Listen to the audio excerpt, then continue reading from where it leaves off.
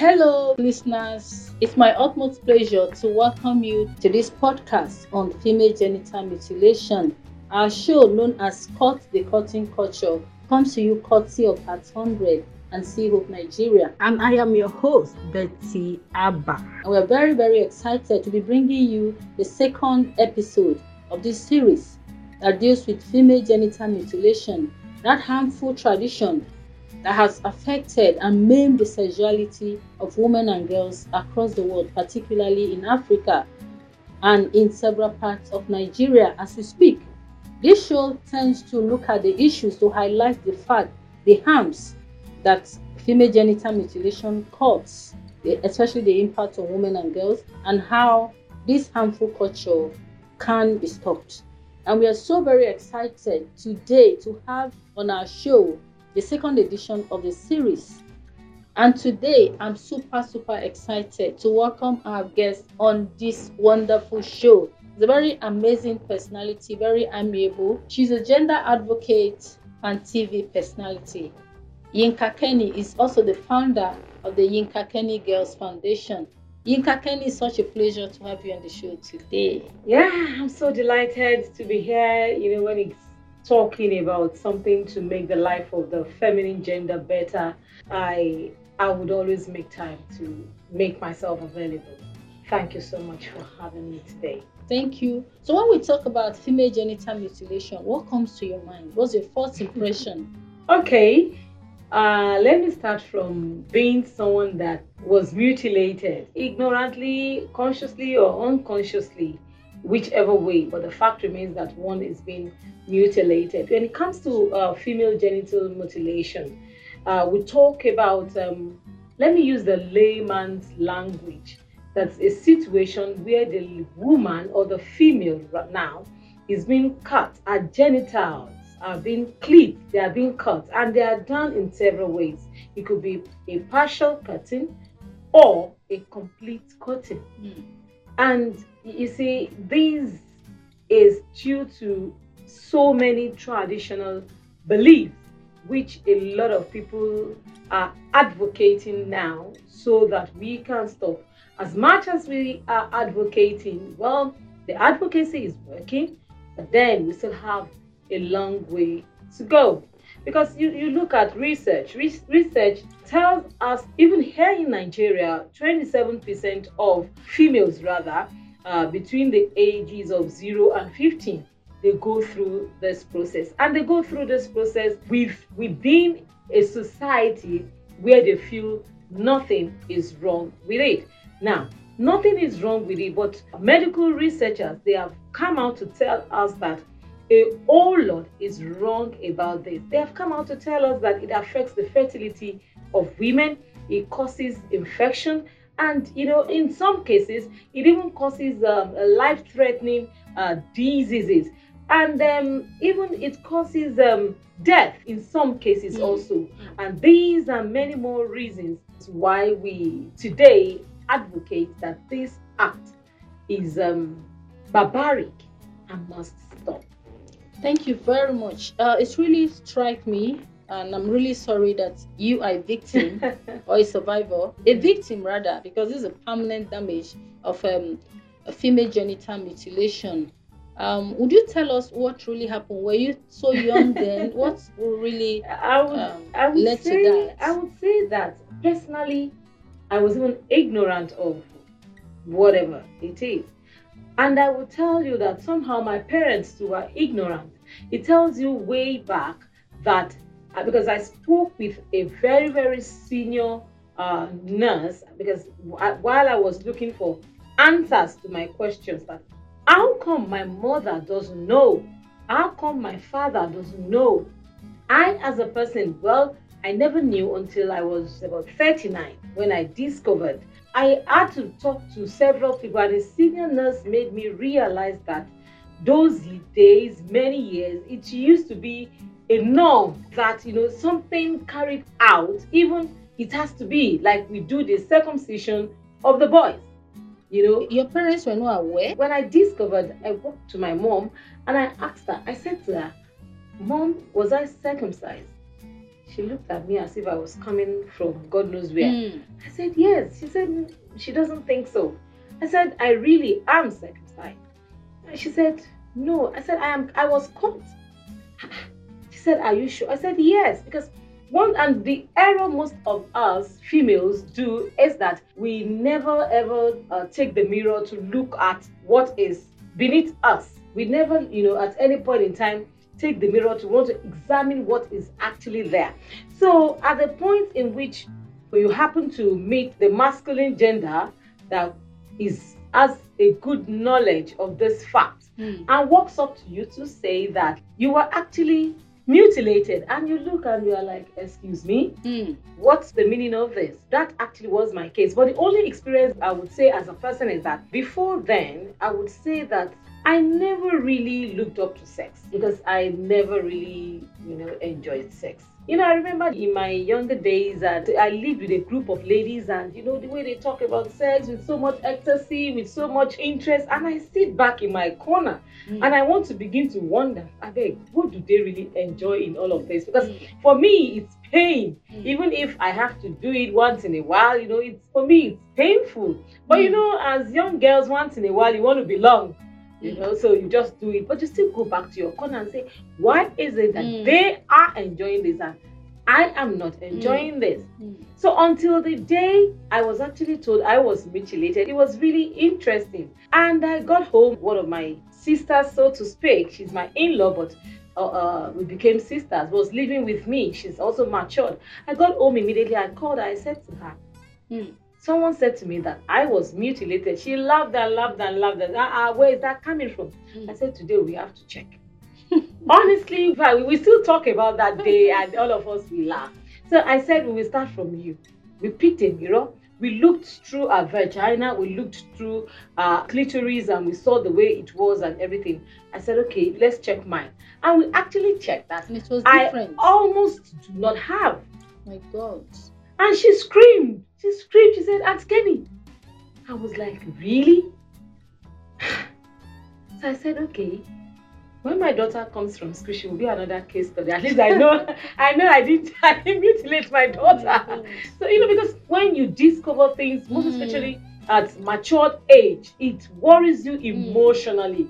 If you're not careful, it affects you psychologically. You begin to retrace a lot of things that had happened to you in the past. And you begin to tell yourself, if you had the knowledge of this, maybe you could have done this right, you could have done that right, you could have gone this way, or you could have even spoken to your, sexual partner on what to do to make me enjoy this, that this is where I'm coming from. So because a lot of sexual partners might not even know where you're coming from. So they don't understand. And at the end of the day, they inflict pains on you that damages you emotionally, psychologically, and in every other way. So my daughter came from school, so when we allowed her sleep, she slept at the middle of the night.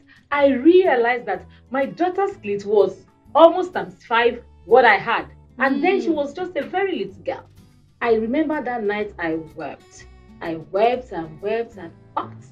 How on earth this... who could have done this without your parents' consent or even knowledge? Till tomorrow, and that's in my own case, most times, some children, it's been done for them with their parents. Of course, it's not the parents that usually will have them cut, but they give consent because it's like a norm in their family. Is what runs in the lineage. My mother cannot remember. Yeah, it's still a mystery, and that's the painful part of it. Because I asked her, and she said she doesn't know. She was trying to, because actually when I was born, I was born a set of twins, and there were complications here and there. Myself, my twin sister. At the end of the day, she lost my twin sister.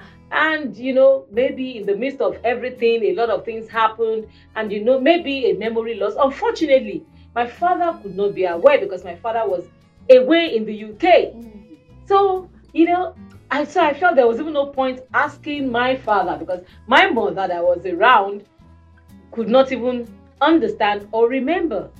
You see, in my own case, that is the painful part of the story, because I cannot even trace where it came from. Did it come from the nurses, or did it come from probably my grandmother or whatever? And when it's been done as a baby, the bleeding, might not be as much as when you're an adult. When you are an adult. So these are part of the damages being done to the girl child for reasons there's no fault of ours. She didn't ask for this. She didn't ask to be a girl. She didn't ask to be born into a certain society. She didn't ask to be born in a certain kind of family. And you realize that some people, they grow up, they can't have children. Medical research has traced some back to the fact that they were actually mutilated. And a lot of them that were mutilated as an adult, as they had actually grown up, before they were mutilated, they go through some actually bleed to death. So much. Some bleed to death. They go through so much. And you see so many beliefs, so many myths surrounding all of that. Thank you so much. That was really, really enriching. So at this point, we'll take a short break and we'll be back shortly. Please do stay with us.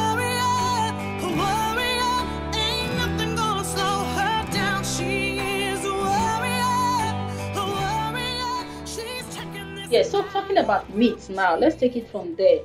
I was in Senegal some years ago and I met a very interesting old man in Senegal who had been fighting against female genital mutilation in his community. And he's gone around the world, gone around other West African countries, even beyond the region, to campaign against female genital mutilation, because it was a real big deal in his community then. If you're not mutilated, you're not seen as an ideal woman, you cannot get married. A lot of myths around it, a lot of sentiment. It was a very strong culture. Right now, is zero cutting in his community, and he has become an advocate against female genital mutilation. So I asked him one question, that one of the myths around female that propels that culture, that sustains it, is that people say if you're not mutilated as a woman, you are going to be promiscuous. Meanwhile, to me, my own personal view, the female gender are not actually the naturally most promiscuous. So if you're going to cut a woman, what are you doing to the man who have a bigger tendency to even be promiscuous? Anyway, talking about what the conversation I had with the old man, I asked the old man, so is it true that women who are caught, who are not caught, tend to be promiscuous? And those who are caught are less promiscuous? And he told me, in reality, there's no such thing, that there's no difference, that there's nothing in reality that has shown that girls who are not caught are more promiscuous, or that those who are caught are less promiscuous. That does not stand any water, realistically speaking. So, and this is coming from an old man in a community, Senegal, that used to have very high rate, almost 100% cutting for girls when they reach a certain age. So why is the world still going ahead with female genital mutilation when the myth has been busted, so to say? You see, from my personal experience, like I said to you, that before the knowledge of the fact that I was mutilated, I never enjoyed intercourse, so to speak. From my own personal perspective, I just feel that is where the school of thought is coming from, because naturally it takes an extra effort for your partner to make you really enjoy this act. And most often than not, we realize that most men do not really take that, go that extra mile.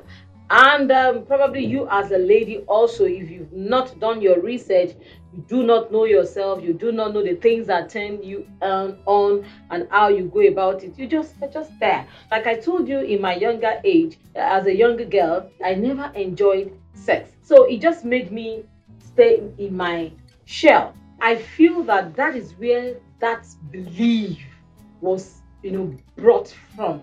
That, okay, probably when a female doesn't enjoy sex, it keeps her to herself.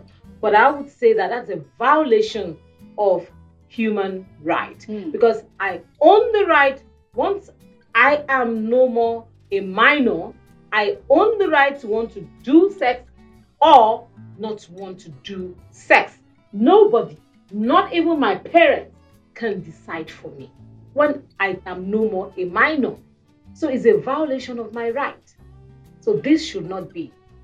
So I feel, that's where their school of thought is coming. But do you think our government is doing enough to end this barbaric tradition? Okay, we remember in 2015, former President Goodluck Jonathan, the law was put out where there was a ban on the female genital mutilation. But the problem we have in this part of the world is implementation. How many of our laws have we been able to really implement?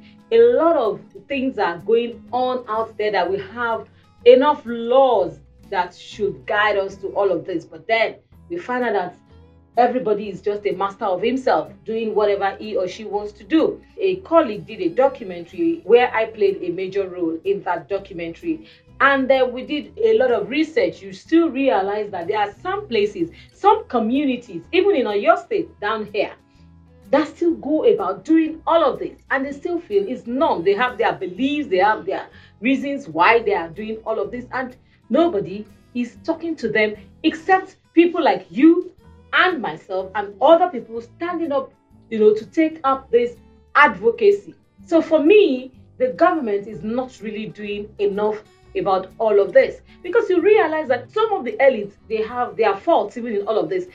I want to tell you, and you can take that to the bank, that some of these elites, they still are of the school of thought that a female should be mutilated. Now, let me tell you, the International Day Against Female Genital Mutilation, and then we had a road show where we went out on the street, just around here is Ogba, to sensitize people about, female genital mutilation here in Lagos. And we came across a lot of people, so to speak, educated people. So you see, we met several elites, and they still are of the school of thought that this is just the right thing to do. Tell me, you ask them, what is the reason? And they tell you that is the way, what they met their parents doing, and they are doing it. You can just imagine. So, like I said, after that roadshow, I said to my colleagues that it seems we need really to do so much advocacy, even within the elite. Because we take it to the grassroots, we take it to the uneducated, but then these elites that even, so to speak, govern us, what is their belief about all of this? So if they are still of the opinion that the female should be mutilated, then we have not started. Thank you so much. Like you mentioned earlier, the problem with us in Nigeria, with laws such as the one against female genital mutilation, is implementation, is enforcement. Even something as basic as awareness creation for people to know their rights and to know that this is wrong. Like you rightly said, in 2015, under the Goodluck Jonathan's government, a new law was enacted, which was the Violence Against Persons Prohibition Act, or VAP Act, which, among other things, prohibits female genital, or criminalizes female genital mutilation, that's criminalizes widowhood rights, harmful widowhood traditions, and all of that. But it's unfortunate that in many parts of the country, FGM is still ongoing. Harmful cultural practices such as widowhood rights are still ongoing. And we believe that with a show like this, we'll be able to create more awareness, we'll be able to speak truth to power, be able to hold the policymakers accountable so that they ensure that these laws are enforced. It's not just for the sake of enactment and making all of the noise, but to ensure that it is passed, because many of these laws are life-saving. Imagine female genital mutilation procedures leading to excessive bleeding and then death of the victims. In this century, it's completely abominable. It's not acceptable. Most of the times, it causes difficulty in childbearing. Yeah, people also need the awareness. I understand that in some cultures, it is said that when women are not circumcised, if a woman is not circumcised and if she goes into labor and the head of the baby touches her clitoris, the baby dies. And I've not seen a baby that has died, have been medically proven to have died as a result of hitting the mother's clitoris. Those are some of the myths, and then educated people tend to buy into it. But we believe that with more awareness, and then people that are in positions of authority ending some of these harmful cultural practices, that will have a better world and women will live better. They will express their sexuality in a more healthy way. I believe that all of us will be happy for it. So we're going to be talking more and more with experts and other persons against the female genital mutilation practice in Nigeria. We're going to be shining light against this modern day evil with this show, and I'm really happy again to have you today, Yinka Kenny. It's been so inspiring, and I'm so happy that in spite of you being a victim, you keep doing what you know best, speaking for other women. And I believe that with time, we're going to have victory at the end of the day. So thanks so much again for coming on the show today. My pleasure. Thank you for your time, for your attention, and I hope that you've been enriched by this podcast coming your way, courtesy of Fact 100 and See Hope Nigeria against female genital mutilation, a modern day evil, a modern day scandal, so to say, against womanhood, against girlhood across the world. Thank you very much. And I remain your host, Betty Abba. Bye for now.